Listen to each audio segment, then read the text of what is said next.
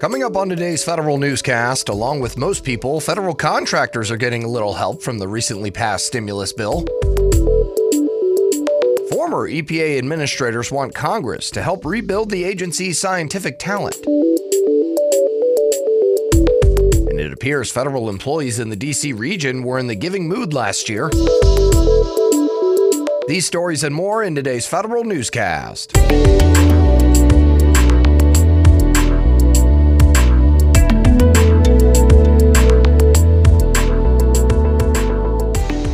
Welcome to today's episode of the Federal Newscast. I'm Eric White. Contractors impacted by the pandemic receive a bit of reprieve under the American Rescue Plan. The House passed the Senate version of the bill that extends the 3610 provisions through September 30th.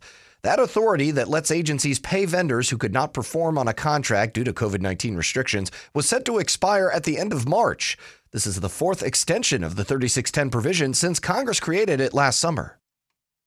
The American Rescue Plan includes a few more benefits for federal employees. More on that from Federal News Network's Nicole Ogrysko. Federal employees will soon have access to up to 15 weeks of paid leave. They can use this new type of leave to quarantine, recover from COVID-19, or care for sick family members or children who are learning from home during the pandemic. There's a $1,400 cap on the amount of leave employees can take during any given week. President Biden is expected to sign the COVID-19 relief package tomorrow.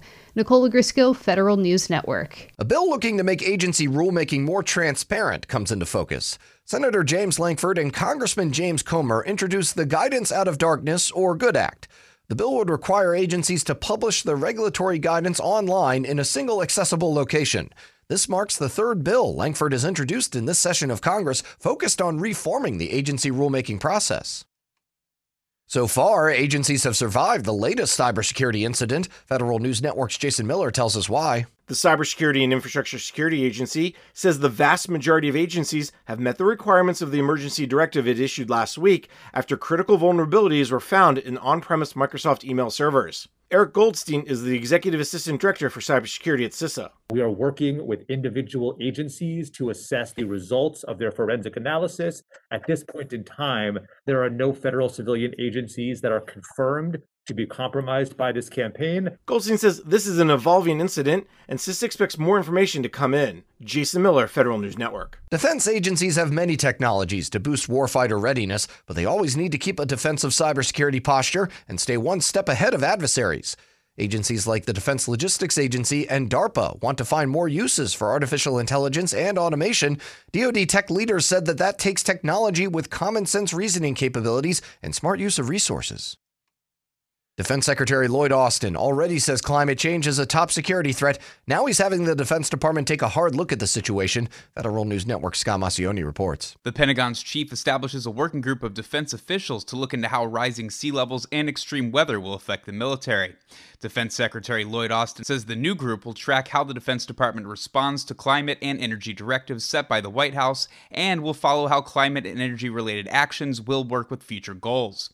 Austin says DoD will incorporate climate change risk analysis and planning for bases, strategy, wargaming, and other decision-making.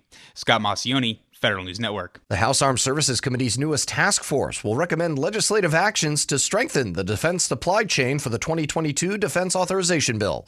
Alyssa Slotkin, co-chairwoman of the Critical Defense Supply Chain Task Force, says the group is not afraid to make recommendations that could cost money in an austere budget environment. She says the Defense Department and Congress need to make hard decisions on outdated systems to ensure the U.S. has the materials it needs for future crises. Think slow and act fast. That's the mantra the Department of Veterans Affairs is using when it comes to deploying 5G technology. VA Center for Innovation wants a deliberate, human-centric design to integrate 5G in service delivery. The center's diffusion lead, Ryan Vega, teased some developments with 5G at VA's medical centers in Central Florida, which will happen over the next couple of months.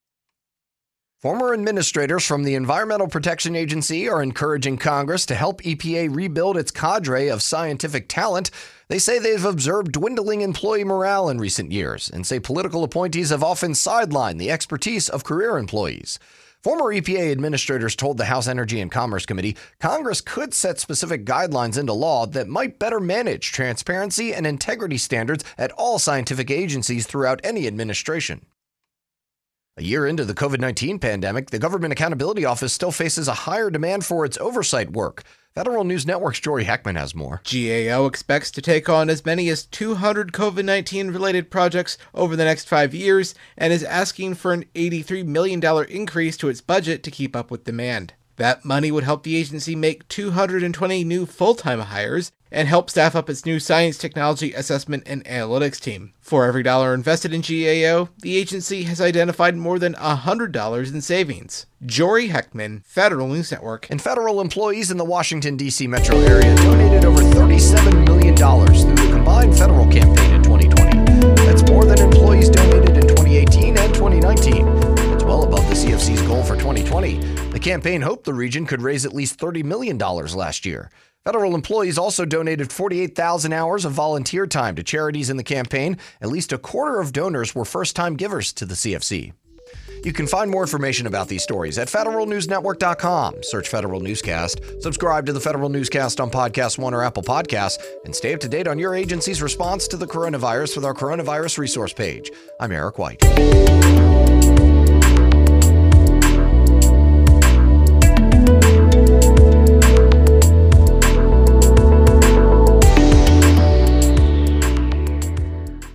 This holiday, whether you're making a Baker's Simple Truth turkey for 40 or a Murray's Baked Brie for 2, Baker's has fast, fresh delivery and free pickup, so you can make holiday meals that bring you all together to create memories that last. Baker's, fresh for everyone. Free pickup on orders of $35 or more. Restrictions may apply.